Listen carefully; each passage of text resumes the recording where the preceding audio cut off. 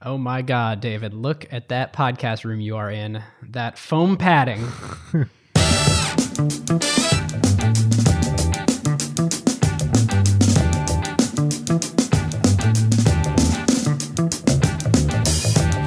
Welcome to Season 3, Episode 9 of Acquired, the show about technology acquisitions and IPOs. I'm Ben Gilbert. I'm David Rosenthal. And we are your hosts. Today we are back with the acquired version of Terminator 2, the second part of our Netflix episode. You like that, David? It's just for you. Oh, man. That's great. That's great. Love it. Listeners, now if you remember, the last episode we did covered the DVD saga of Netflix, and where we left our heroes in 2009, shortly before the epic launch of Qwikster. So today we're going to dive in on the era of streaming and later original content. So David, I wanted to have a fun fact to start us off on Netflix. So as you remember, they were once a plucky startup mailing DVDs to customers and a remnant of the pre-.com bubble starting in 97. And they were doing this, even before most people had DVD players. They were waiting for the DVD wave to crest.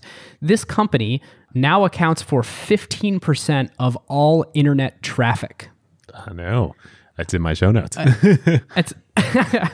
Well, sorry to blow your cover early, but streaming movies and TV as a category actually now makes up 58% of downstream internet traffic, and no single service accounts for more of that bandwidth than Netflix does. And at peak times, it can even account for 40% of the U.S.'s concurrent internet traffic. So you could imagine maybe like 8 p.m. Eastern or something like that. Absolutely incredible. Yeah, and this is with some of the best compression and optimization technology that humans as a species have figured out how to do. The last episode was about a company fighting to get its first 500,000 customers, and this episode is very much about sort of global domination. All right, listeners, we announced on the last episode that we had formally launched the Acquired Limited Partner Program, and we've been just totally floored by how many of you have joined our LP community and are listening to the bonus show and are sending us really great questions for doing Q&A on the show. David, last week's episode was very fun, so I'm pumped I got to meet Dan, and thanks for bringing him on. Yeah, it was super fun. We had Dan Hill, who, in addition to being the CEO of Wave's first portfolio company, Alma, co-founder and CEO, he was Airbnb's head of growth for a long time and had just great stories about growing Airbnb from, Series B days to $30 billion plus, and just so much to learn from him. So really fun to have him on the LP show. Anyway, listeners, if you want to hear Dan talk about why Airbnb was successful sort of in the space and how they chose their metrics and a bunch of other great stuff, you can click the link in the show notes to support the show for $5 a month, or go to kimberlite.fm/acquired. That's KIMBERLITE.fm/acquired. I feel like we really need a jingle for that. Do. We could just play that every time. Yeah, yeah. Acquired needs better jingles, period. That might be one of my holiday projects. Yeah. Back to the show. For our sponsor this episode, we have ZoomInfo. ZoomInfo is an awesome business and product story that is totally in the Acquired vein. Totally. This is an amazing under-the-radar entrepreneurial story. Henry Schuck, the CEO of ZoomInfo, actually founded a predecessor company back in 2007 called Discover.org from his law school apartment. They were dedicated to helping sales professionals find the right contacts at the right accounts so they could stop digging for prospects and focus on closing deals. And then in 2019, Discover.org actually acquired ZoomInfo, another big player in the business data space. Yes, they kept the ZoomInfo name, and the combined company has grown way beyond just being a contact data solution. They've actually created this full stack B2B revenue growth platform on top of it. It is super cool. ZoomInfo actually went public in 2020. They were the first real tech IPO after COVID hit, and they have continued to expand their product suite, and they've just done phenomenally well. It starts with the best business data in the world, whether that's company, contact, or intent data, and this data fuels ZoomInfo's actionable insights, engagement platform, automated workflow capabilities, and so much more. It is the single best way for B2B professionals to find their next customer or close their next deal, streamline their operations, and build the best team possible. And best of all, it is all in one place, so your revenue teams can collaborate seamlessly and close deals faster. So if you're in B2B and you're wondering, how can we drive more revenue and who's not? How can we find, acquire, and grow accounts that are looking for our solution right now? How do we make our sales and marketing teams as productive as possible? How do we automate our go-to-market motions to both supercharge our growth and save money? ZoomInfo is simply amazing. They now handle the full revenue pipeline from marketing to sales, even ops, all based on the #1 ranked business data. Yes, customers include enterprises like Snowflake, Workday, PayPal, Dropbox, Unilever, and thousands of startup and growth companies, 30,000 customers and counting. And here's something really cool. ZoomInfo is making their go-to-market playbook available for anyone to try for free. You want to find out how you can use intent data to target key prospects, or how to revive a stalled deal by expanding your buying committee outreach? Head on over to acquired.fm/ZoomInfo to see the ZoomInfo plays, and just tell them that Ben and David at Acquired sent you. Yes, definitely. And our huge thank you to ZoomInfo. Now, onto the show. On to the show, indeed. David, I texted you before this. We have a little bit of follow-up from the last episode. We have some awesome listeners that wrote us in about Netflix Part 1. And since this is a two-parter, we do get to actually go back and make a few corrections. The first one is actually on my carve-out from last week, where I mentioned that The Good Place was a Netflix show. That is a classic millennial mistake. It is completely not a Netflix show. It's an NBC show that just got syndicated on Netflix. But my cord cutting had blinded me from that, and Netflix originals have just gotten so good and plentiful that I just assumed that I was watching a Netflix show. What that mistake, foreshadowing for part 2. I know. The other one is that we discussed that Blockbuster had an incredible business model where they only had to pay rack rate for DVDs, and then they could rent them as many times as they would like. Thanks to, on Twitter, Jim_Brown, we have a correction. It's difficult actually to track down the exact number. It's sort of buried in some academic papers, and I think it came out in some court case filings that I gave up on trying to actually find it out, but it's somewhere between $50 and $100 that they actually had to pay for every DVD, rather than just getting to sort of buy them at store price in sort of a special deal that they had orchestrated so that they could generate the sort of high rental revenues that they got from each one of those DVDs. So good to know there, and thank you to Jim for correcting us. And the third one is we had an anonymous listener send us some amazing facts about Redbox after we briefly touched on it in the last episode. So Redbox, as you know from the last episode, was actually originally a project at Netflix that an executive quit to go and work on full time. So Outerwall, which was Redbox's once parent company, was acquired for over $1 billion in 2016 by the private equity firm Apollo Global Management. And Redbox is now a standalone company inside of Apollo. Turns out it's wildly profitable. They're actually working on starting a streaming service of their own, standing up a second attempt of that. But looking at their core business, like, it's not hard to figure out why they're wildly profitable. It turns out running a retail footprint of 6 feet by 6 feet that rarely requires human intervention can be wildly profitable. No surprise there. They have like if you think about sort of like the dollars per square foot per month at retail establishments, like one way people always focus on improving the numerator there, but you could also lower the denominator. Yeah, they've sort of gamed the system on that metric. But here's another crazy thing about Redbox right now. So in Disney's attempt to build their own relationship with customers through the in my opinion, very dumbly named Disney Plus, they do not have a distribution agreement with Redbox. So what does Redbox do to get the Disney titles on their machines? Well, we heard a great story. It is official company policy to send employees store to store when new Disney movies come out to buy retail copies of the DVDs, or I guess Blu-rays, and bring them back to stock the machines. This is actually how Redbox acquires Disney movies to put onto their platform. Wow. Which I got to imagine are some of the most popular titles on Redbox machines. I just think in general, I think we sold the company short last episode. They deserve some of the credit also for destroying Blockbuster, because while Netflix was hard at work hammering them on the online front, Redbox was also doing for $1 what they used to do for $3, and in many ways easier because they sort of had more endpoints at more stores. Blockbuster's main business was sort of under attack there as well. So lots of kudos to Redbox for being a major player in this industry. Indeed.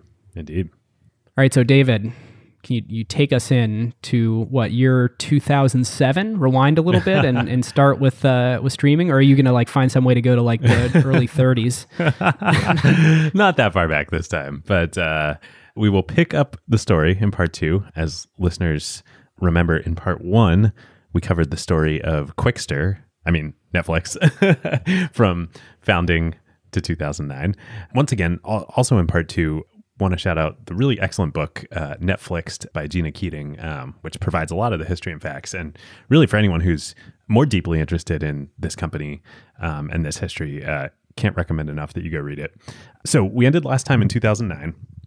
Netflix, not yet Qwikster, had basically, snatched victory from the jaws of Blockbuster. Do you keep calling it Qwikster because like their whole business basically was Qwikster? Yes, this was Qwikster. Okay, everything we discussed in the last episode was Qwikster. They just reached 10 million subscribers. It's 2009. The recession has beset the US and the world recently, and Netflix is one of the few companies that is thriving during the recession. They're basically on top of the world. But the waves are shifting. Streaming is coming. And like any good, sea captains at sea, Reed Hastings and the Netflix management team, they see this and they know that they're going to have to adapt and they're going to have to embrace this new tidal wave of streaming that they see coming. So to rewind a little bit, how did streaming kind of come about? So really, I think you can point to, this was our first episode. It was our first acquired episode, right? Disney Pixar. Yeah, first or the second. I can't remember. Instagram or Pixar was one of our first. Yeah, those were 1 and 2. But anyway, Disney in 2006 had acquired Pixar. And that, of course, brought Steve Jobs, became the largest single shareholder in Disney. And Steve Jobs joined the Disney board. And after that happened, in the couple years following, Disney made a pretty unprecedented move. They brought all of their video content to the iTunes store. And so for the first time, all of a sudden, I remember doing this in college and right after, you could buy digital copies of Disney movies and ABC TV shows. I remember doing this with Lost, and you could buy a whole season at a time. Now, this was not streaming. This was downloading. You would buy it on iTunes, download the entire file to your computer. In the beginning, there wasn't even a video iPod that I like the play. Disdain that you say for computer. Like as it's some like archaic device. It is. I say as I'm talking into one, but I'm rapidly trying to move everything to iPad. And so that really kind of started to open the industry's eyes. This was the first, this was real content, mainstream content that now could be available digitally. The other thing that happened right around this time is US broadband penetration finally passed, 50% and then kept growing and became really ubiquitous. This whole business, whether downloads or streaming, would have been impossible in the dial-up days, but broadband finally enables it. So Netflix, of course, and Reed Hastings and the management team, they see all this happening and they know they need to do something. So in 2007, they make a pretty key hire onto the team. They hire a man named Anthony Wood. Now, Anthony had been the founder of a successful DVR company. So those like set-top boxes that were like TiVos. So he had founded a competitor to TiVo called Replay TV that had been successful. And so they hire him to come and be a VP at Netflix and to work on what they're calling the Netflix box. And the idea is that this would be a set-top box made by Netflix that people would buy and put in their homes next to their DVD players. And initially the vision was it would have a hard drive in it. And just like when you would download a Disney movie via iTunes onto your computer, you would download a movie from Netflix onto this box and it would play it off the hard drive hooked up to your TV. I think I glazed over that in the research, but that before streaming, it really was like it was basically a NAS, like a network store. I just keep a bunch of stuff at home. Well, it was a Replay TV. It was a DVR. That's what it was. It was a hard drive. They realized, though, that actually with broadband, you have to wait to download the movie when you're in this old paradigm, that actually just streaming, they had the technology to do that, and that would be better. So they pivot the project into that. The box is coming along, but Reed and the management team, they start to get worried, though. This is late 2007. They worry that if they release their own box, they see that there's fights coming in this new paradigm. They're going to have to fight with the cable companies. They're going to have to fight with the content companies. And they realize that if they release their own box, they're also going to have to fight with the consumer electronics manufacturers. And Reed's like one of his main jobs at this point is sort of going door to door with Xbox and with, I think, PlayStation, and like really lining up these partnerships saying, hey, we think streaming is going to be a thing. We're working on a way to get that delivered through the browser on computers, but we know that a lot of people are going to be reticent to, when we do this, watch on computers. So they probably want to do it on TVs. You guys are plugged into TVs. And he's realizing like, boy, these negotiations are not going to go well.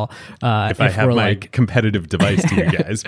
What does he do? We've seen this before. He tells Anthony, yeah, we're going to have to cancel the project, just like they did with Redbox. And Anthony says, oh, okay, well, we've basically built this thing. How about we do something a little bit different? I think they're 2 weeks from shipping. From people who know sort of how this process works, they're in the 3rd phase. So it's DVT, design and validation testing or verification testing. Like the whole team has been over in China, like manufacturing these things. They've done several revs. They're coming off the line. I think they have 100 or 50 units made that are done and perfect, and they're taking those on the roadshow to like show sort of demos, retailers, to potential partners. Yeah, yep. Of like this thing's baked. It's baked. Yep. And in a classic Netflix management team, Reed Hastings move, it's nope, we're changing our mind, as we will see.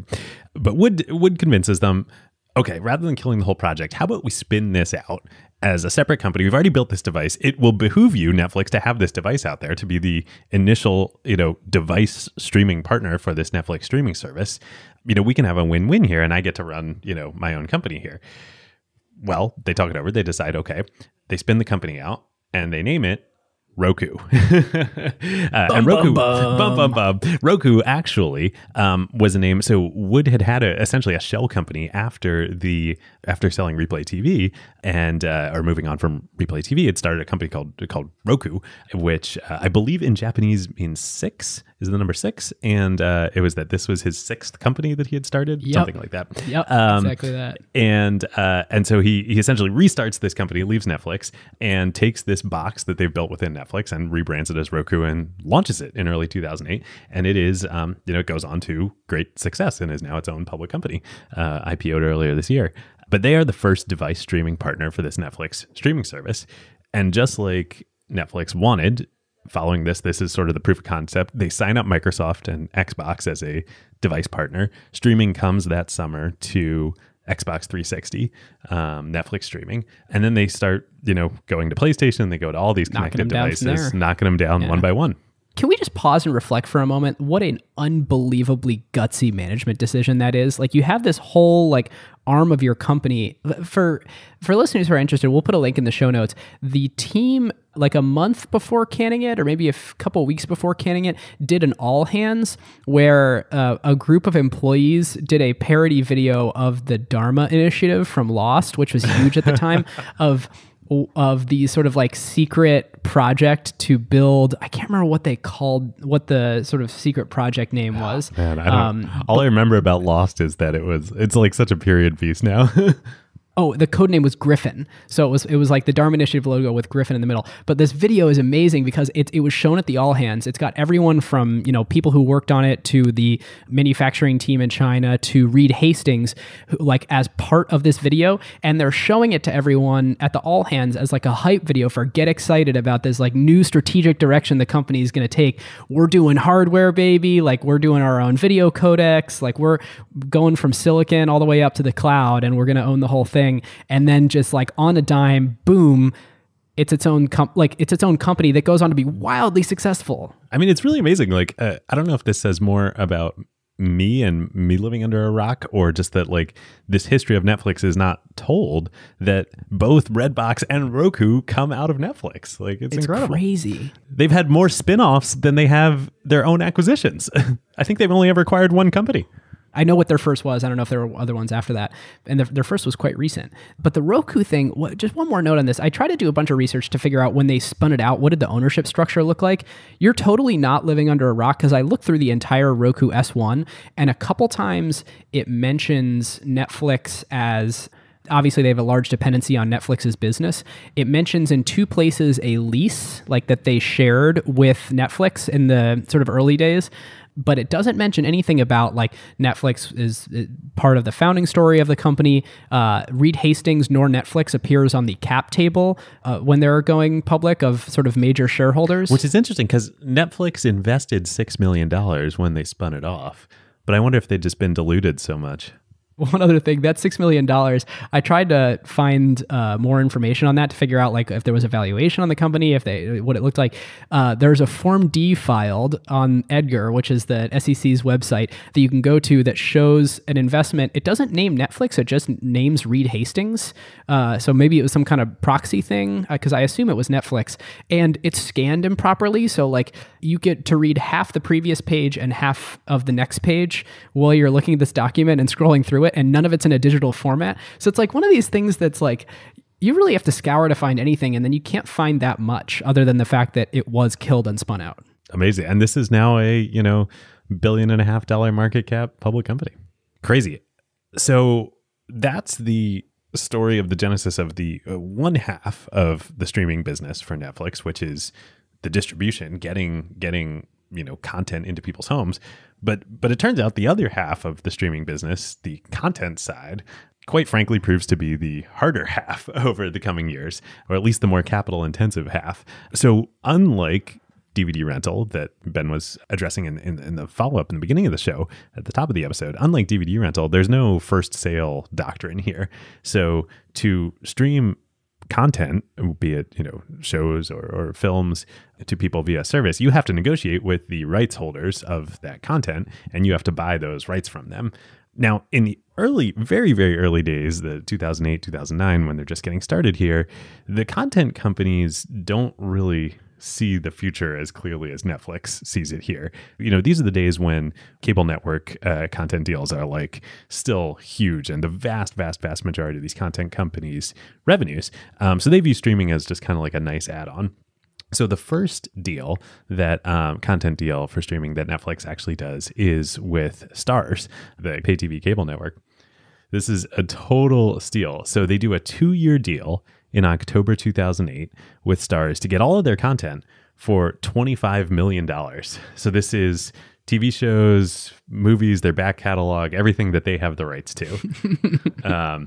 Starz quickly comes to regret that, but it's only a 2-year term. So wait, does Starz actually own the rights to all those movies that they're putting on their sort of like high hundreds cable channels? Yeah, so I believe the way this works, I'm mostly conjecturing here, but I'm recalling my old days as a media TMT investment banker around this time. I believe the way it works is that Starz had negotiated with the content production company, Disney, Fox, whoever, NBC, who had originally made the movies and TV shows. They had acquired the rights to show them on cable, and I believe it also included streaming or whatever the language was. It wasn't really something that was contemplated then, but they had the right to then resell those rights. That's a theme between music and movies. Really all media is like, since you don't know what the next frontier is going to be, sometimes people can sort of slip it into the contracts. Like if it's like, oh yeah, we'll just bundle in forward looking like the VR rights to this thing. And you're like, yeah, whatever. But like, you don't know what's going to end up being huge and what's not. Yep, totally. This happened, and Netflix also does a deal in 2008 with NBC Universal for streaming access to some of their content, including Saturday Night Live, I believe streaming the day after on Sunday. Once again, just like we saw with Netflix in part one, this is like instant product market fit. So, everybody who is any inkling of watching video on a, computer or mobile devices are emerging, any screen at this point. So, mostly millennials and younger, but lots of other people too. I mean, YouTube has been around for several years at this point. They just go nuts. And this drives tons of signups for Netflix, even during the recession. I mean, it's a way better product. I mean, like, why would the old paradigm is you only watch video when it's on TV. When what you want is on, versus you can watch it whenever you want, wherever you want. Like, that's a no-brainer customer value prop there. And I remember in the summer of 2008, previous to that, I wasn't able to do Netflix's, what do they call it? Like Instant Watch or Watch Now feature. I think it was instant queue. You had your regular Netflix queue for DVDs, and then the instant queue was your queue of what you wanted to watch, lined up via streaming. You're so right. Yeah, and it only worked on Windows because like they hadn't gotten around to building the sort of Mac client for it yet. And then when they did, you had to like use, I can't remember what browser it was, but it only worked in one browser and you needed Silverlight. Think about sort of this. Oh my goodness. The way that this works today and the way that it used to work, it was just the kludgiest way that you could imagine trying to it would take 15 minutes to get the video sort of set up on your computer so you could watch it. This was the only reason I had Silverlight installed on my computers. Wow. How quickly we forget. Yeah. This is, 2009, 2010, Netflix is but they've beaten Blockbuster at this point. Yes, they're competing with Redbox, but they're the only game in town when it comes to streaming. They are having a bonanza, just adding subscribers like there's no tomorrow. And so much so that by 2010, Ben gave the stat that today, Netflix is still 15% of all U.S. internet traffic. Back then in 2010, they were 20% of all U.S. internet traffic. Oh, wow. Internet grew. Yeah, I assume. Think about how much more streaming video there is now versus in 2010. Right. Yeah. It probably wasn't 68% of the internet or 58% of the internet then. Yeah. I mean, of course, there was YouTube, which much smaller than it was today. But there was no Amazon Prime streaming. There was no Facebook video. There was no Snapchat. There was no Instagram. Nothing. Infrastructure wise, there also wasn't gigabit to the home then. Yep. So. Yep. And Netflix already knew this was the future. This is not just the future, this is now. So they realized they need to sign up as much content as possible and just keep this train running. So the content companies are also seeing this and saying, oh, wow, we can extract a lot of dollars out of Netflix. Netflix says, we're happy to pay dollars. We've got subscribers coming out the wazoo. They sign in 2010 remember their first deal with Starz was $25 million. They sign an $800 million deal, 5-year deal with Epix, EPIX. Now, Epix was a joint venture between Paramount, which is part of Viacom, Lionsgate. Paramount was the film studio of Viacom, Lionsgate, Independent, and MGM, which were the two remaining major independent film studios. So they get all of their content, all the back catalog, all the new content that's coming out. And MGM at the time, I remember I was working on Wall Street, they were facing bankruptcy. And so they desperately needed this cash. And it was this Netflix deal that between Epix really keeps a lot of these companies alive through the recession. Everyone else sees this and they start coming back too. Starz and NBC come back. They demand much more money. And Netflix realizes they need to get really smart. So they spin up a whole content acquisition department and they start spending a lot of money acquiring all this content. So there's foreshadowing there. Netflix spending a lot of money on content. Okay, all right. It's coming back. But a real quick detour about the media industry. So all of these content production companies, the media industry has been around for 100 years in the US. There has been tons of consolidation. They are either under the same parent company in the case of Time Warner, or very closely tied to the cable companies, to the distribution. Content and distribution are all within the same house. If not directly, then at least they're in bed together. Also going on as a result of this, cord cutting starts becoming a thing. Consumers are saying man, I'm getting so much great content from Netflix, from YouTube, from streaming, and it's the recession and cash is tight. Do I really need to be paying $100 a month for my cable subscription? So you've got the content side of the house, then you're saying is very incentivized to do these deals, but the distribution side of the house is wait a minute, yeah, this is the thing accelerating our death. Can we have a conversation for a minute? Yeah, exactly. So the distribution side of the house, the cable companies, they start getting very protective versus Netflix. Now, what do the cable companies also own most of in the US? They own the broadband pipes to people's homes. Most people in the US at this point in time, and really still to this day, I would assume, are getting their internet connections in their homes that they're using to stream from their cable company, from Time Warner Cable, from Comcast, from whatever, from their cable modem. Quick side note, do you know about fast.com? Vaguely, but... So forever I use speedtest.net to test my sort of upload and download.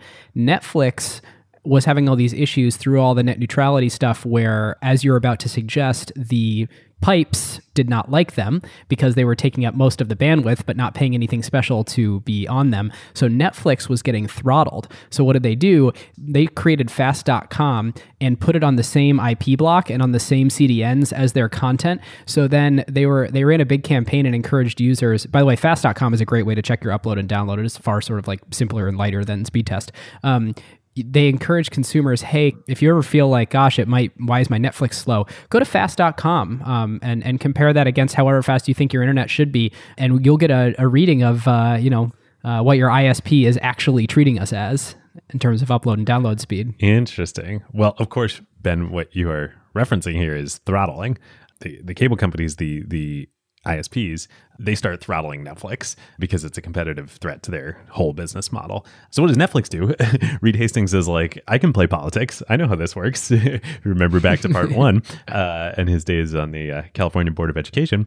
He starts a PAC, a political action committee, called not to support a particular political candidate. It's called FlixPAC, and it's to lobby the FCC to set up net neutrality rules. So we all go back in the time machine a little bit here and start remembering, when did net neutrality start becoming a thing? When did we first start hearing about this? It was in 2010, and it was because of this. And it was because of Netflix that really, remember all these campaigns about net neutrality and stop SOPA and all this stuff, who's behind it? David, some of us wrote a big 40-page thesis paper on network neutrality in 2007. So hipster net neutrality. You were just ahead of the curve. I was. It's the only time in my life I can ever claim that. And I remember these big, huge fights. And then finally at the end of 2010, Netflix wins and the FCC approves rules essentially preventing ISPs from blocking content. That's under attack again today. I don't know actually the details of the latest FCC ruling. This year or last year in the Trump administration, I believe reversed a lot of this. This is one of those things I followed, and then the rest of the world's news got so insane that I lost the thread. Yeah, me too. So I cannot speak authoritatively on this anymore. Anyway, so 2010 basically goes really well for Netflix. They're spending a lot of money, but they're growing hugely. 2011 also starts on a very positive note. They finally launch international expansion. Now, international was hard to do with the DVD rental business because you needed, basically cooperation of the national post office and all this infrastructure and everything. But streaming, it's just bits. It's not atoms. And turns out a lot of the world speaks English too and watches U.S. made Hollywood video content. So first, they expand first in Canada, naturally, and then before the end of the year in Mexico and Latin America. And this becomes a huge growth driver for them over, the subsequent throughout the 2010s. Now, international is a bigger business for Netflix than their US business. So all going well. They're, still kind of on the top of the world here. And this is 2011? 2011, yep. I don't think we talked about the Chaos Monkey on the last show, correct? No, I don't know. We heard me talk about the Chaos Monkey? No, go for it. All right, so this is the time that Netflix decides we're fully now an internet company in a bigger way, that we're a streaming company. And so we need to be world-class at technology. And anybody that watches Netflix today sort of knows it is remarkably bulletproof. That it kind of always works. And how is that? Well, Netflix invented something that you can find on GitHub now that's part of a larger suite of software that's open source in 2011 called the Chaos Monkey. And what the Chaos Monkey in its original incarnation did was it was a software package that you would turn on the server, sort of on your whole infrastructure, and it would just start pinging around all the different internals of your system and just kill random processes at will. It was literally a chaos monkey.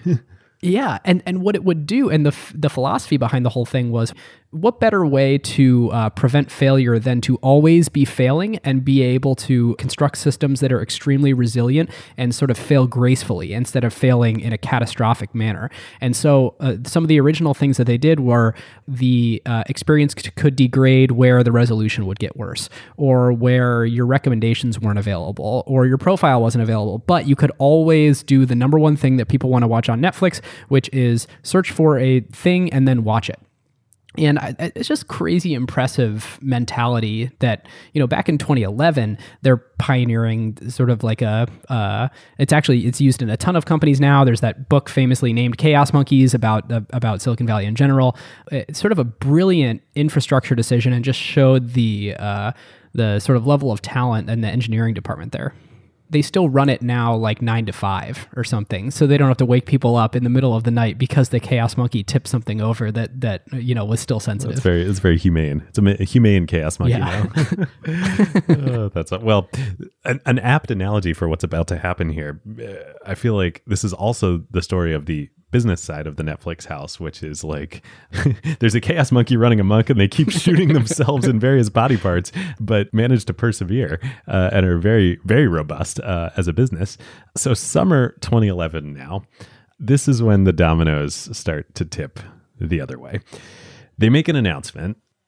So again, we're now a couple years into this streaming business. It's, again, instant product market fit. People love it. It's 20% of the internet. They know this is the future. So up until this point, everybody who was a Netflix subscriber to the DVD rental business just got the streaming baked into it. Like, you just subscribe to Netflix. It's just one product. It's like Prime. We're just going to throw stuff in to sweeten the offering. Exactly. Summer 2011, they change the pricing structure. Or they issue a press release. And there are a few things in this press release. What gets all the attention is they come out, they build this as a price cut. It's anything but in reality. Come on, don't bury the lead. Like, PR rule number one, if you're about to announce something that consumers hate, do not make the title, you're going to love this. I thought you were accusing me of burying the lead. No, the lead comes later. Separate press release. But yes. Yeah, no, totally. No, I'm saying, that Netflix. That press release, hardcore buried the lead. This is gunshot wound, self-inflicted number one. So what did they do? They changed the pricing, their pricing tiers so they now have 3 options. You can subscribe to just DVD rentals, and they bill that as a price cut, so cheaper than what just subscribing to Netflix was before. You can subscribe to... Meanwhile, they know the greater usage is on the streaming side. Yeah, right. You can subscribe to just streaming for also cheaper than the price of the old bundled Netflix plan, or you can have the bundle. You can have both. And that goes up, I think, like 20% of price, or 20 or 25% or something like that. People react very negatively to this quote unquote price cut. So negatively, they lose 1 million subscribers basically instantly. Now, they've grown a lot, so it's not like, losing 1 million subscribers back in part 1 was like losing, 20% of their business. But still, like, it's the stock price takes a beating. Yeah, it's still very significant. People are very upset. My father was one of them, and I don't know if he still listens to the show, but I distinctly remember him like boycotted Netflix for a year or two before he signed back up, and he was furious about this. Again, this is the recession. Like, it's just so tone deaf. Like, people loved Netflix. Like, people were losing their jobs and cutting the cord on their cable company, but keeping Netflix because this was like their happiness. Like, it was like one of the most high, whatever those brand ratings that they do. Netflix was like up there with Apple and Amazon and like the very, very best brands in America. And this just did huge damage. People felt betrayed. Their stock plummeted too. I mean, I think Netflix has always sort of been valued on their subscriber growth, and actually more recently really on sort of what their projected subscriber growth will be next quarter. And this was to have a down quarter where they actually lost subscribers. It was like, what? Yeah, the only time this had happened in the past is what we saw in part 1 when Blockbuster launched Total Access. So what are they going to do? Hastings has a plan, of course. Now, we should know, I forgot to mention earlier, at the end of 2010, also something, long time coming, foreshadowed that we knew happened, but sad for Netflix, their great hero, Barry McCarthy, retires and leaves the company. He decided not to leave his friends in the knife fight against against Amazon, when they thought that Amazon was coming in. And so now they're safe, so he can leave. He leaves, and he takes some time. He becomes an investor with TCV, and then does his short stint at Klinkle, and then joins Spotify, as we talked about in that episode. But back to Netflix. So there's no Barry McCarthy. Reed, he has a plan to address this issue. He thinks that the way to do it is, he knows the future. It's the public that doesn't get it. They don't get that streaming is the future. He is going to open their eyes to this. He just needs to push harder. In that first press release about the price cut, quote unquote, that got so much negative reaction, kind of at the end, he said, and this is a precursor to we are going to spin off the DVD rental as a separate business eventually. He decides that the way to fix all of this is explain that this is really part of the bigger strategy, and to do this spin-off and execute it and show America like the path forward. So he decides the way he's going to do this. So the plan is that they're spinning off the DVD rental business into Qwikster, and a longtime Netflix executive who we didn't talk about in the last episode, Andy Rendich, who ran, I believe, ran all DVD operations. He's going to be the CEO now of Qwikster. Yeah, and he'd been there for like 12 years or something. He'd been there for a long time. How are they going to do this? They're going to do what, all the hip kids are doing these days. They're going to make a video and they're going to post it on YouTube, and it'll go viral and everybody will understand, the vision. Great. It's going to be, this is like the 7-Eleven dude at Blockbuster coming back and be like, the kids, they're going to come, they're going to eat pizza at the Blockbuster stores. Was it Party on the Block? Rock the Block. Rock the Block. This is the Rock the Block moment for Netflix. They're going to post a viral video on YouTube. Well, they make a video. Reed and Andy, they make a video, and it does go viral in September 2011. Hashtag winning. But it goes viral for the wrong reasons. We will link to this video in the show notes. It is still on the Netflix YouTube channel. I think this might be the most painful thing I've ever. Yep, it's still there. I thought it would be on YouTube. Somebody else, and many people have mirrored it and copied it on their accounts. It's still on the Netflix account. This is amazing. They're proud. Oh my god, this is one of the most painful videos I've ever watched in my life. Imagine the least cool, most fake corporate dad thing you could ever imagine, and then multiply by 10. That's this. It's so bad. And it's a 3.5-minute video. The two of them basically it's scripted, so they're trying to be hip and cool. They're on patio furniture outside the Netflix headquarters, and Reed is wearing a teal shirt. He's got his goatee, and most people have never seen Reed in person at this point. Listeners, if this is ever us and we become tone deaf, maybe we are already, please write us emails. Yeah. Please, acquiredfm@gmail.com. Oh, don't worry. If we do something like this, I wouldn't be worried about getting feedback, because within days of this getting posted, Reed on his personal blog, he gets 30,000 comments on his blog, basically just trashing him for how bad this is. So Saturday Night Live, this goes so viral, they parody the video on Saturday Night Live. They've Fred Armisen, the Portlandia guy. He's Andy, I think, and I forget who does Reed. We'll link to this in the show notes too. And it's just it's so funny. The stock price got crushed the first press release. This time it gets crushed even further. Netflix and Qwikster basically become the laughing stock of the internet. Hey, a lot of their big bets pay off. A lot of them don't, but they take big bets. They take big bets. This is one they really should have thought through a little more. Before the July press release, they were trading at $305 a share. After the Qwikster announcement, they're down to $65 a share. So they lose 80% of their value as a company in a couple months here. And the Qwikster thing itself, a big part is the way they announced this and how this went down. It's also just it's half baked. This is not a good product. This is not well executed. This is not well thought through. So customers, when they announce the spinoff and do it, you have to have a separate account on Qwikster and Netflix, separate billing, separate queues that you manage, separate customer service, separate company, man. What do you expect? Yeah, talk about a terrible experience. This is the kicker here. Netflix didn't even grab the Qwikster Twitter handle. So there was some dude out there who had the Qwikster Twitter handle, and apparently he was a pot smoking soccer player guy, and he's just starts trolling Netflix and is publicly extorting them, and so bad. What is the net of this? What all happens within 1 month? It was September when they do this ill-advised YouTube video announcing Qwikster. Within a month, they cancel Qwikster. They completely unwind the whole company. Andy Rendich, the 12-year next Netflix veteran who'd been tapped as CEO, he's gone. He resigns. He leaves the company. Everybody, half the people who'd gone over to Qwikster, they get laid off. They're gone. They just completely this is one thing about Netflix and Reed is they make big decisions, they make them confidently, and if they're the wrong thing, then they pull the plug. So they pull the plug on Qwikster.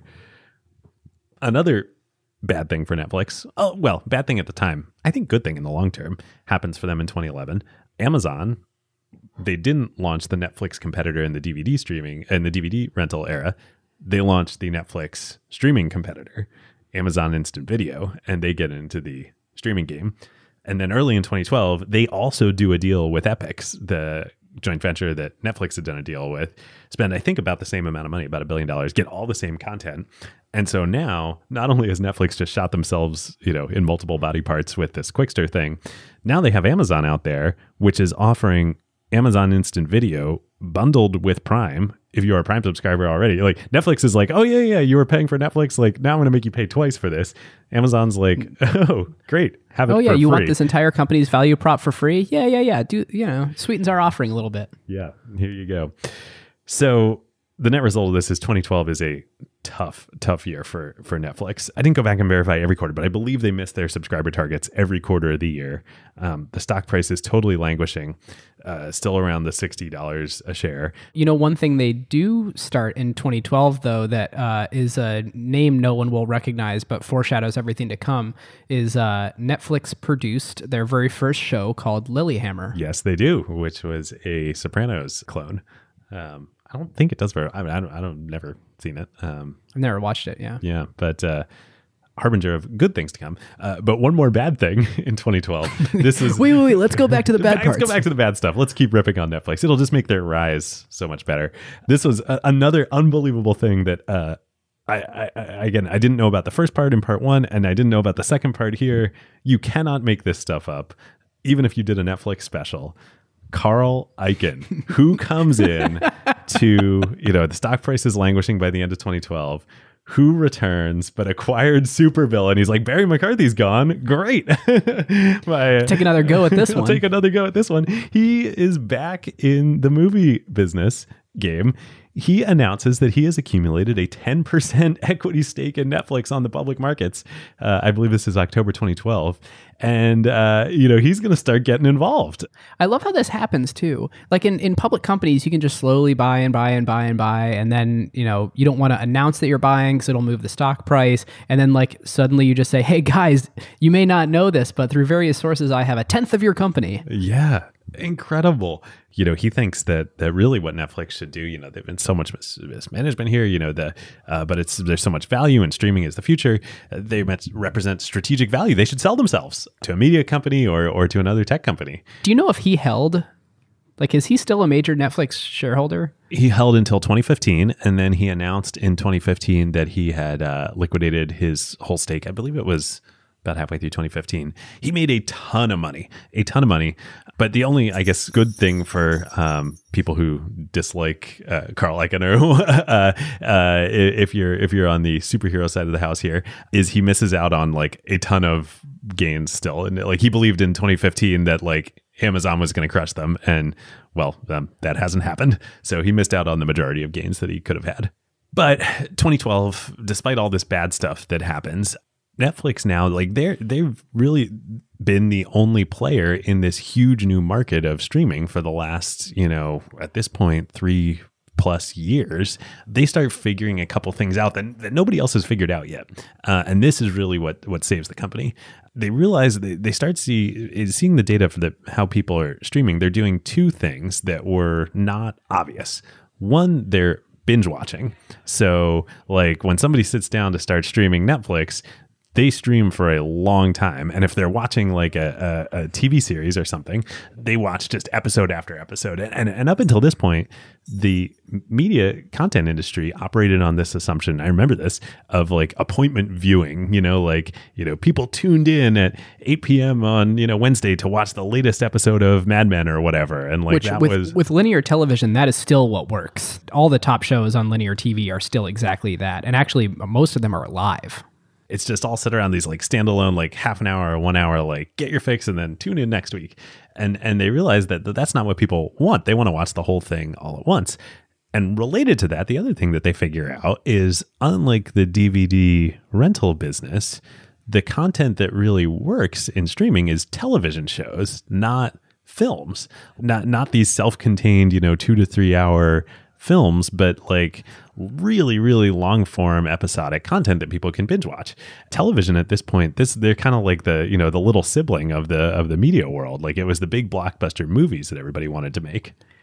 Yeah, so this brings back an interesting and classic acquired fashion, jumping forward to tech themes, and we'll pull it back. But this brings back something that I think we talked about in the Marvel episode. That is, there's been a trend, I'm going to get the numbers wrong, but if you look at like in 1985, out of the top 25 movies, the number that were sequels, it was like 3. And if in 2015 it was the exact opposite, like 22 were either sequels or some form of unoriginal IP.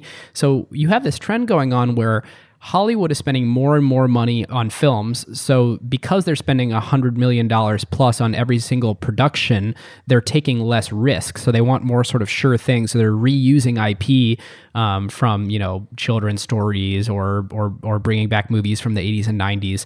So the experimentation needs to go somewhere. It's kind of the same thing as like startups, like the sort of the lean startup. Where do you sort of prototype whether IP is good or not? So it sort of opens up the opportunity for this golden era of television or golden era of TV shows that attracts really top-notch both writers, directors, actors, and it really blows the doors wide open for some of the best people in the business who don't want to be part of Aquaman 7 to go and do something creative and original, and Netflix is sort of the place where you could actually facilitate that format. Ben, you referenced Lilyhammer in 2012, the one probably in and of itself wasn't that much of a bright spot, but that was what, the sign that Netflix had finally kind of figured this out. What they'd learned from their customers was, hey, we need to pump more, episodic series-based quote unquote television content into this streaming platform. So they make Lilyhammer, they released it in 2012. And then in 2013, they do two things. One, they bring back, I remember when this happened, even though I wasn't a fan of the show, but it was just such a big deal. They bring back Arrested Development. Yeah. It was worse, but better. Like it was more complex and crazy than the original Arrested Development, but like somehow it didn't quite have the magic, but it was good enough that like you got your fix of what you felt like you'd been missing. It's such a good example of giving people what they want, for this new platform. And then the other thing they do, they debut in early 2013, is their first real big swing at content, House of Cards. And this was just such a seminal moment. I did some research on this because I remember at the time I binge watched the whole first and second seasons pretty aggressively and was a huge fan of the show. I remember at the time reading about it and just thinking like, wow, this is so special. This company spent $100 million across these first 2 seasons. And I remember looking it up at the time, and I just sort of went back now to double check all of that and see like what a big bet that was. So this is in early 2013. In 2012, the company had $290 million of cash on hand, and they had committed $100 million to creating just this 2 seasons of this one show. A few more stats on this. So like even the total current assets, including their entire content library, prepaid content, short-term investments, all of that was just over $2 billion. So like what a colossal bet for the company. Now, if you go to today, like they have $3 billion in cash alone, close to $9 billion in total assets. You can sort of see how they're investing so much in content, but like they created a cultural moment around, oh my God, Kevin Spacey and this incredibly high production value thing just dropped on Netflix. Yeah. Well, and it's crazy. Like one, as we've seen time and time again with this company, when they swing hard. But this was one, unlike the Quickster debacle, like this was so informed. Like, of course, they couldn't know what was going to happen with House of Cards, but it was informed by all the advantages they had. So they knew, Kevin Spacey, obviously, we've learned a lot more about Kevin Spacey since 2013. But at the time, he was this like actor that everybody kind of knew about him, but he wasn't like a box office draw. Like there wasn't, if you had a blockbuster movie coming out, you didn't want to cast Dude, what are you Kevin talking about? K-Pax. Case in point. You don't want to cast Kevin Spacey. He's not Leonardo DiCaprio here. K-Pax was great. Don't hate on it. Maybe there was less of us that loved it, but it was great. Well, he didn't have mass appeal to the traditional Hollywood movie studios. However, Netflix saw that people because they had all the data on what people were watching, that once people watched streamed a Kevin Spacey movie, they tended to go find all the other movies that he had been in. That's so and powerful. watch them. And they're like, okay, there's something going on here. And then House of Cards had been a British show that they readapted to the US. And the British show was on Netflix, and they were like, man, nobody knows about this thing, but like people love it. When people start watching it, they get totally hooked, and then they binge it. So what do they do when they release House of Cards? They release, I believe this was the first time this had ever happened. They release all 13 episodes of the season all at once. People in the content industry are like, why are you doing this? You're completely upending the model. Like, you're not going to you're going to miss the ability to draw out this whole thing over a period of time. Like completely huge win for Netflix. It was David Fincher too, right? He directed it or wrote it. Yeah, I think so. Something like that. And he was super hot at the time because he had just done The Social Network and The Girl with the Dragon Tattoo. Yep, that's right. Huge win with House of Cards in early 2013. Subscriptions pour in because, again, this is the first time there's this water cooler moment. Everybody in America is talking about House of Cards, and you can get the whole season and binge watch it all at once. And people are doing this, and the only way you can do that is if you subscribe to Netflix. So subscriptions pour in. The stock goes back up for the first time over $200. Remember, it was $300 before the whole Quickster debacle. So they're finally getting back up, and then they followed. They realized this is going to work. So then this is the beginning of going all in on this content acquisition and production strategy. Later in the year, they do a deal with Marvel before Marvel gets acquired by Disney to create episodic TV content around Marvel superheroes. This is like Daredevil and was it Luke Cage and all the stuff you see on Netflix. This is where all this comes from. In 2014, they realize, man, we've got this this flywheel effect here, where the more great original content that we have, original and exclusive content, that leads to more subscribers. The more subscribers that we get, the more financial ability we have to invest in original and acquired exclusive content. How can we start accelerating this flywheel even more?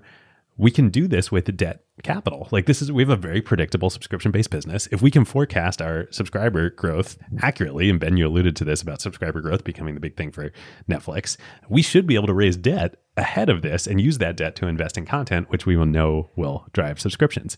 So 2014, they basically changed their whole capital markets strategy. They'd been, like most tech companies at this point, no debt, completely equity financed and cash flow positive. They start raising debt and investing it into content to the point where now today they have over $8 billion in debt. And for folks that sort of don't deal in the equity versus debt world, this is the perfect thing to take debt for. You as a company like it because it's non-dilutive capital, so nobody's equity is getting pushed down. The people who are issuing you debt are very happy to give it because you can provide them incredibly high certainty about what your ability to repeatedly sort of generate cash on cash returns from you investing that again, the magic of subscription-based businesses that we've talked about on Acquired. What your revenues and cash flows are going to be.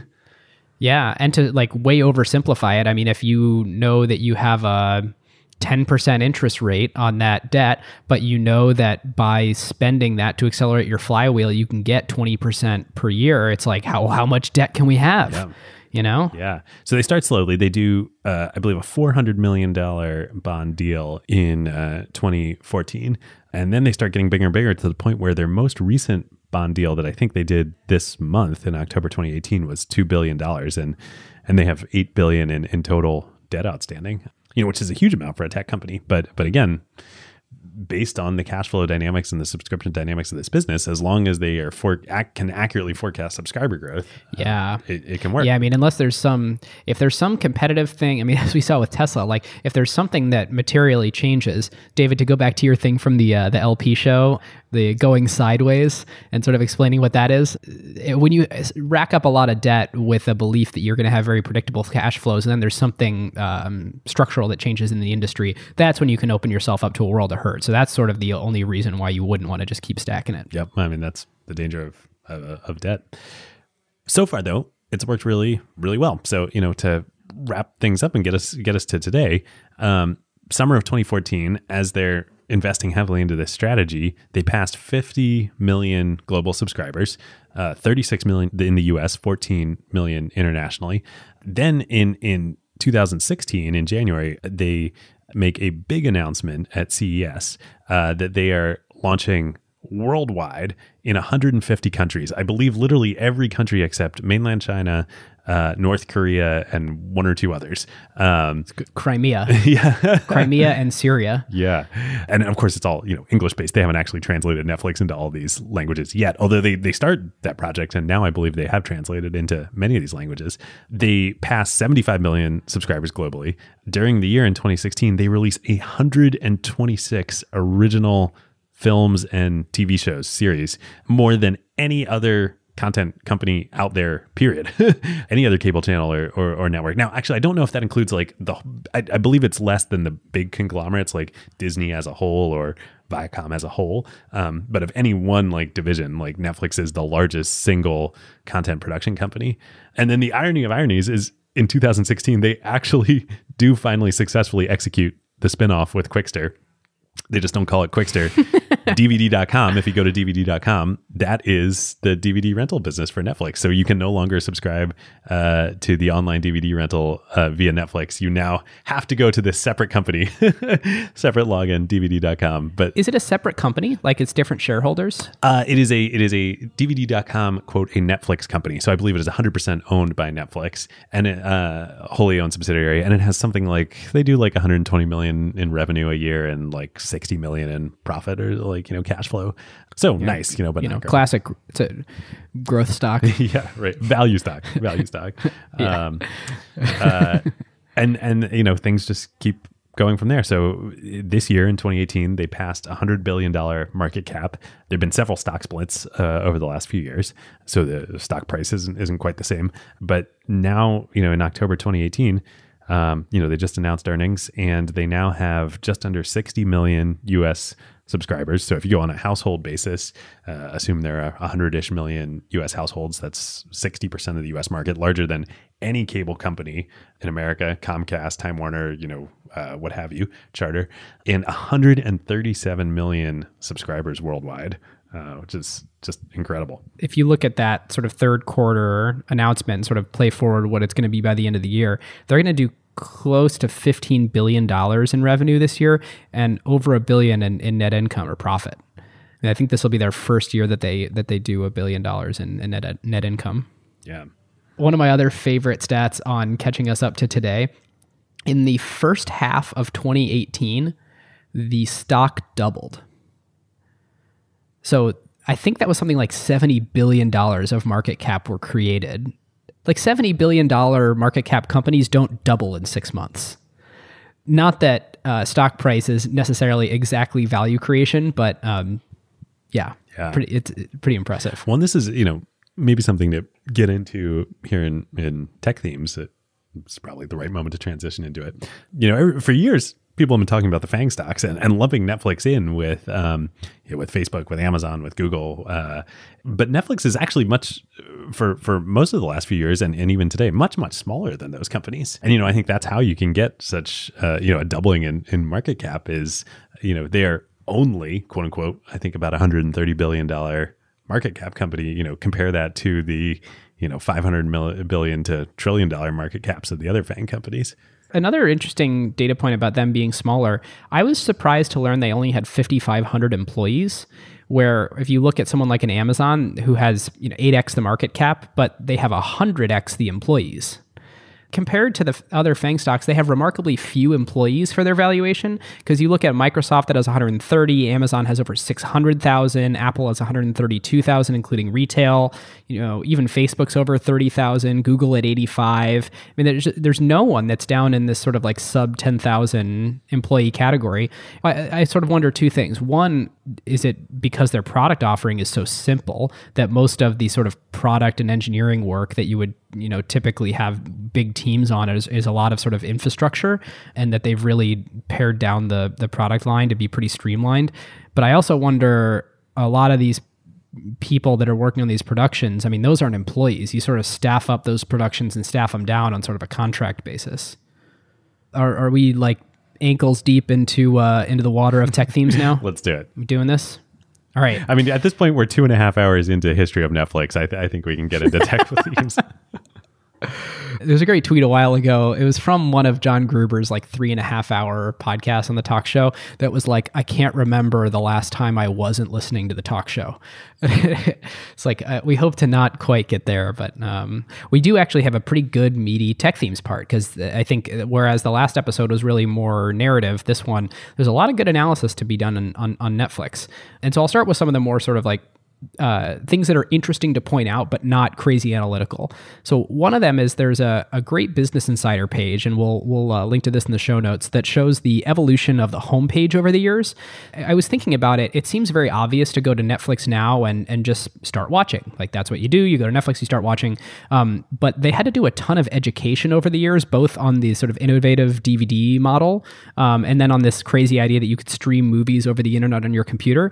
And for many years there, in the awkward middle, the homepage was like this cluttered mess to explain how to do all this. So there was like one half of it was like 1, 2, 3, like we will mail you a DVD, you will watch it, you will put it in this envelope, you will mail it back, and these like infographics of how to do that, because that was confusing. And then on top it was like, or instant, like click here, then download Silverlight. And I mean, there's this big, hairy explanation to consumers to tell people what they did. And today you go to Netflix.com, you don't have any options.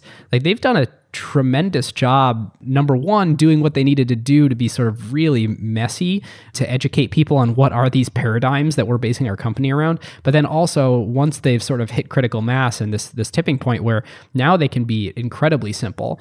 And there's a bunch of stuff that they've cut over time that has been really like, it's crazy looking at the Netflix today and thinking about the Netflix that was. So the things that they've done that have been less over time, you know, DVDs are this subsidiary. They spun out the set-top box. They said no to vending machines. They deprecated a lot of these things that were brands. So like search on their site used to be FlixFinder, and their algorithm used to be Cinematch. And they were, it was all about having all these like branded things that they were telling you about themselves. They, in 2013 or something, launched this very advanced social feature where you would connect your Facebook and then it would make recommendations based on things that your friends liked. They've completely cut that. And the only thing you can do with Facebook anymore is log in with Facebook. I mean, it really reminds me of the time the Steve Jobs coming back to Apple and pointing out the product matrix and saying like, we're getting rid of 3/4 of this.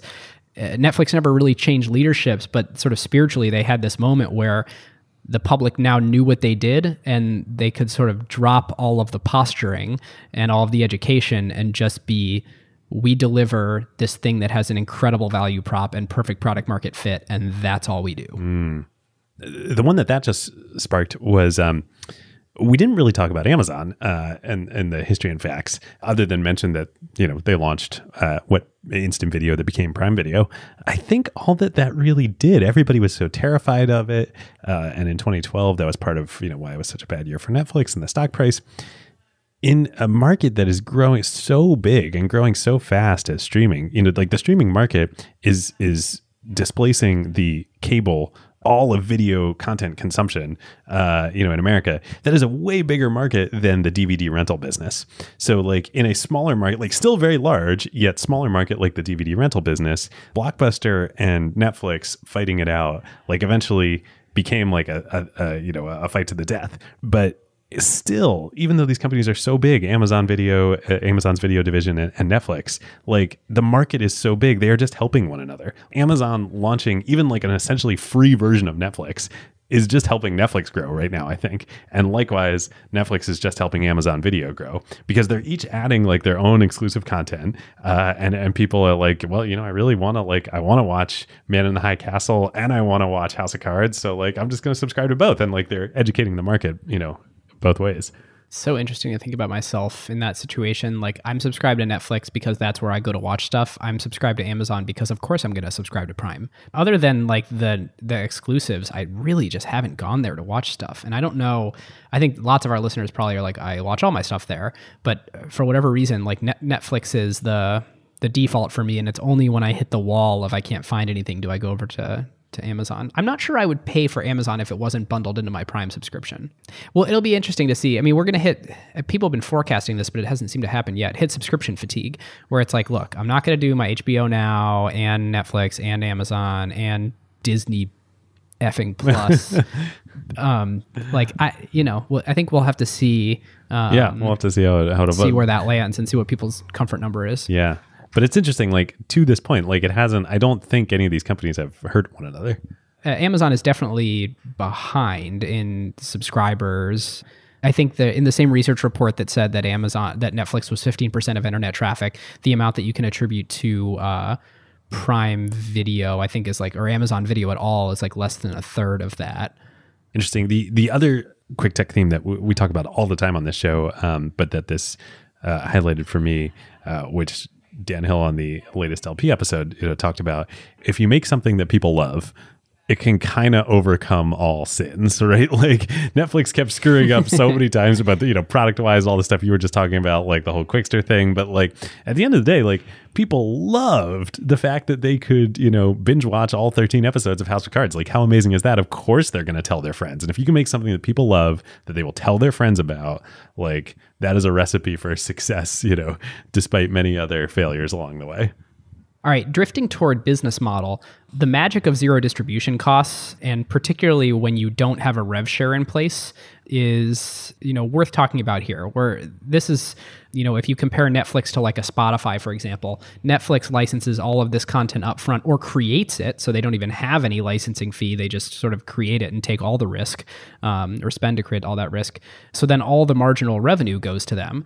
But they have high capital costs, high operational costs, very high fixed costs to create this content, but like little marginal costs. So then the game for them becomes like, okay, how much can we blow it out once we have this thing? How can we get the maximum utilization out of that asset? This kind of dives into 2 points that Ben Thompson of Stratechery talks about these, and they're fantastic points. And I'd say he talks about them so often and makes them so well that we would be remiss not to sort of credit him with this thinking when we talk about it. Now that Netflix has this huge subscriber base, as I sort of mentioned, how big can we blow it out? They can dump $100 million into things like House of Cards without batting an eyelash, since the cost of producing a show is spread across a massive amount of subscribers. So their strategy to produce a broad set of shows for a broad audience is the winning strategy in this market. And compare that against what HBO was thinking a few years ago, and some others have done this too, of we want to produce amazingly well-produced content that really hits home for a narrow audience. You just can't amortize the cost of that across nearly as many people. And so over time, like you just can't afford to spend to create the best content because you just don't have as many people to deliver it to. You can find yourself between a rock and a hard place if you're not thinking about the same thing that Netflix is thinking about, which is more subscribers to sort of reduce the per person cost of producing expensive content. For sure, that is a winning strategy. They've also done both, right? Where like there's a tons of niche, like Netflix produced niche content on Netflix. They just don't spend that much money on it. Like I feel like they're really good analytically at understanding like what is the ROI in terms of either new subscriber growth or subscriber retention that we're going to get for this piece of content. And for something like House of Cards that's going to be so broad-based in reach, like they can spend $100 million.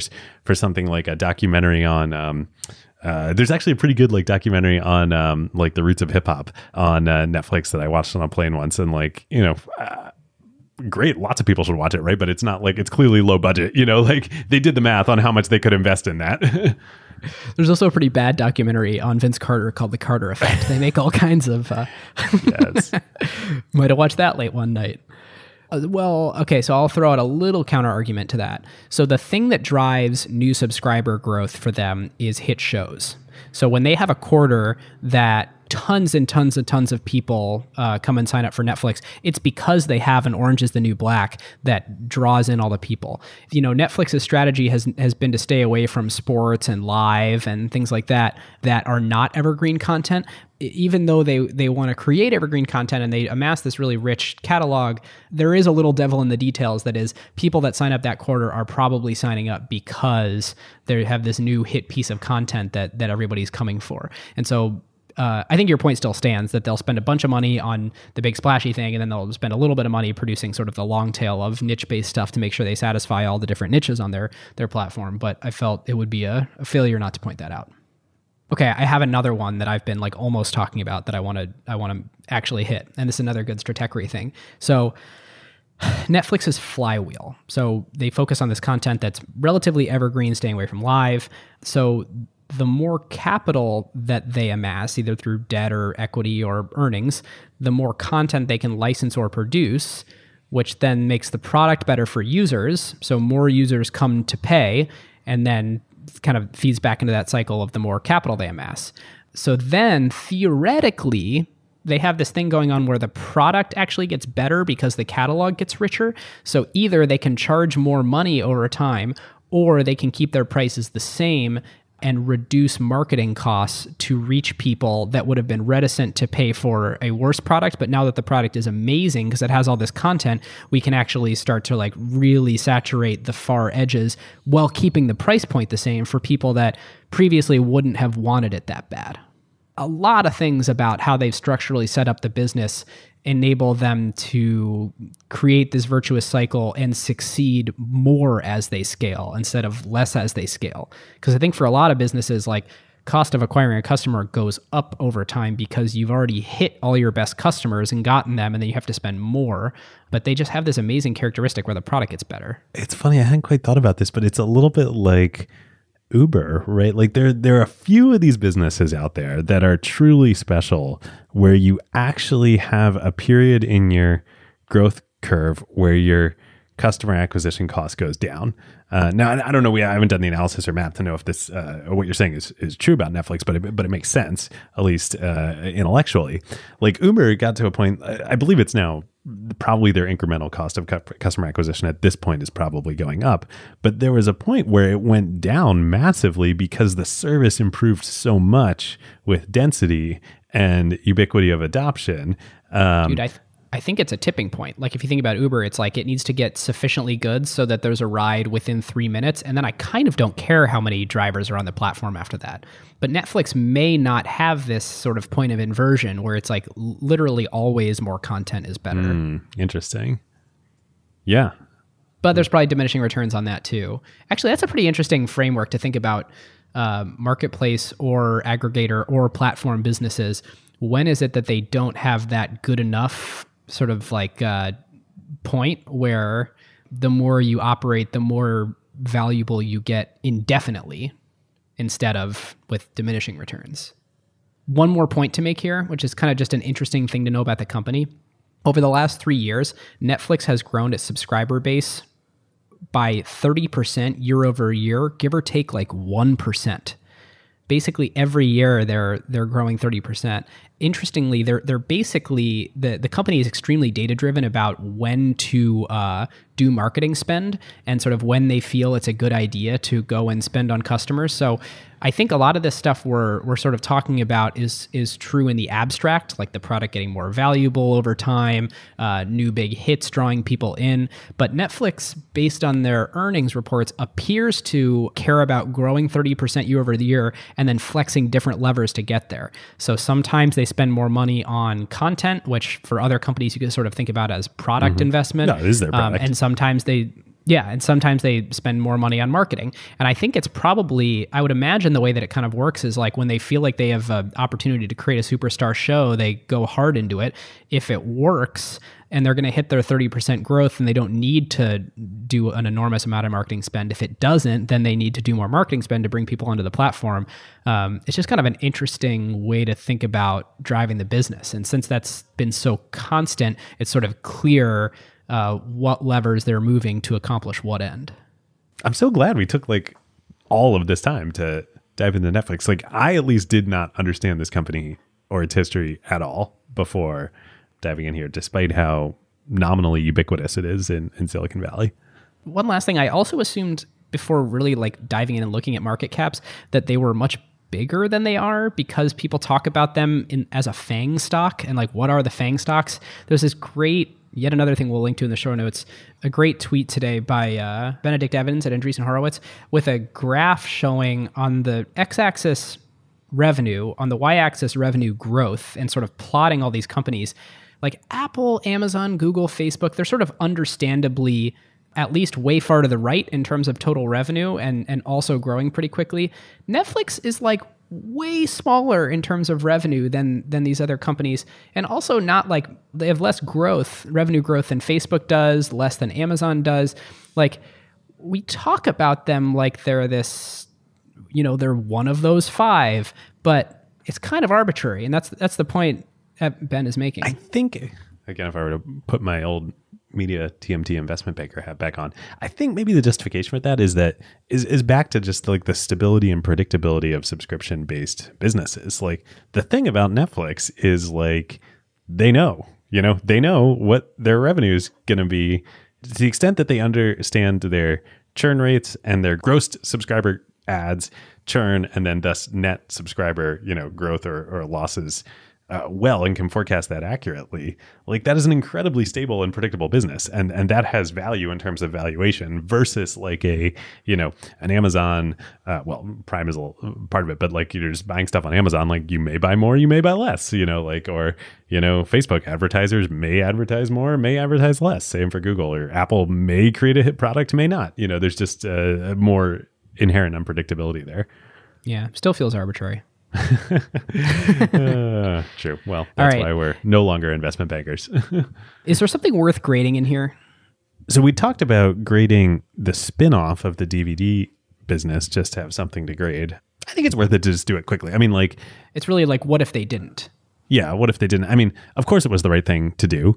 The future was streaming. The DVD rental business, online DVD rental business, was going to go the way of the offline DVD rental business of Blockbuster. Like, that market it still exists, but was shrinking. Of course they had to transition the company. They just executed it terribly the first time, and then executed it the right way the second time, where they just didn't talk about it. I would say like A for strategy, F for execution, like F- for execution. But I don't know. What's your take? Yeah, I'm with you. The only thing that I have on sort of execution is like, do you group timing into execution? Because I think they couldn't have done it quietly when they did it. And the question is, should they have done it a different way at the time? Probably, but how much better could you have done it? Or, was it pressing? Did it need to be done then, or could it wait 3 years? Yeah, no, there's no reason to do it then, other than Reed Hastings feeling like he, wanted to be, push America and the public into his vision of the future, which was correct. It was just, he just should have waited a couple years. Which gets into, I know we're past tech themes, but like Steve Jobs and Apple do this all the time, and they take shit for it, and then it's fine.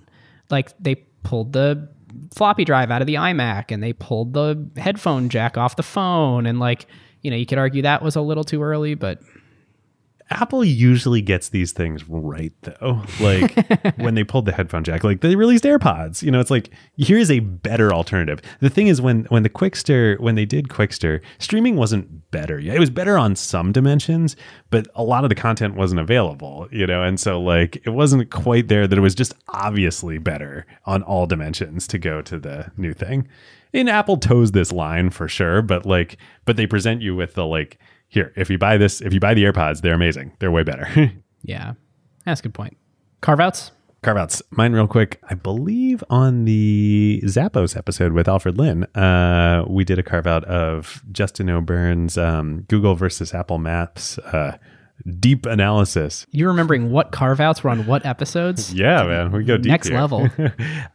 He did an awesome follow-up this month on the new Apple Maps. And is it now better than Google Maps? Spoiler alert, no. in some ways, if you're interested in forests.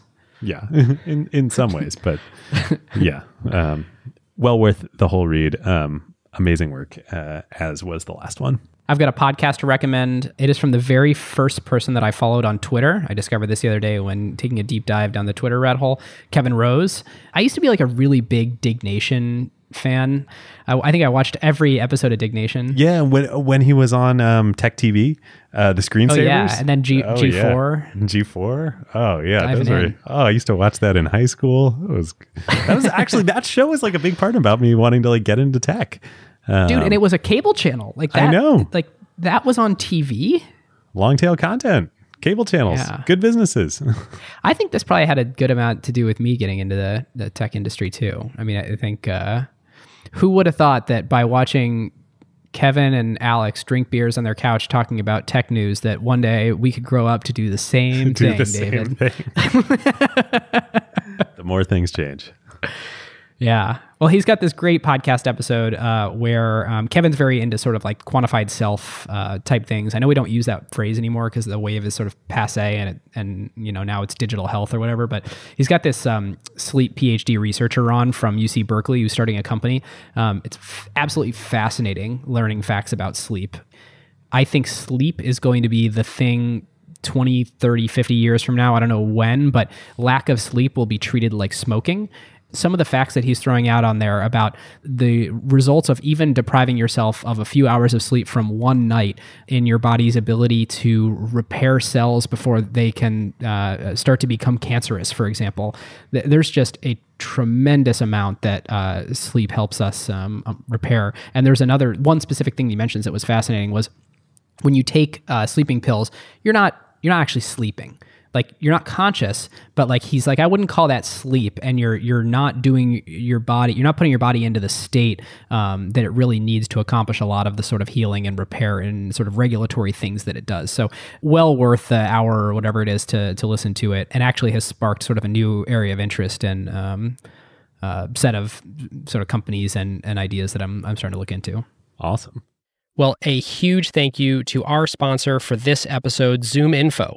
If your company wants to supercharge its ability to find, acquire, and grow customers while also becoming more efficient, it is a no-brainer to start using ZoomInfo. And now they're making their automated go-to-market playbook available for free for anyone to try. Head on over to acquired.fm/ZoomInfo to see this go-to-market playbook. And when you get in touch, just tell them that Ben and David at Acquired sent you. Thanks, ZoomInfo. Well, listeners, thank you for joining us. If you like the show and you want to hear more, maybe like a week from now, but Acquired's not out yet and you're jonesing for it, we would love you to support the show and become a limited partner. It's at kimberlite.fm/acquired. You can click the link in the show notes or go there.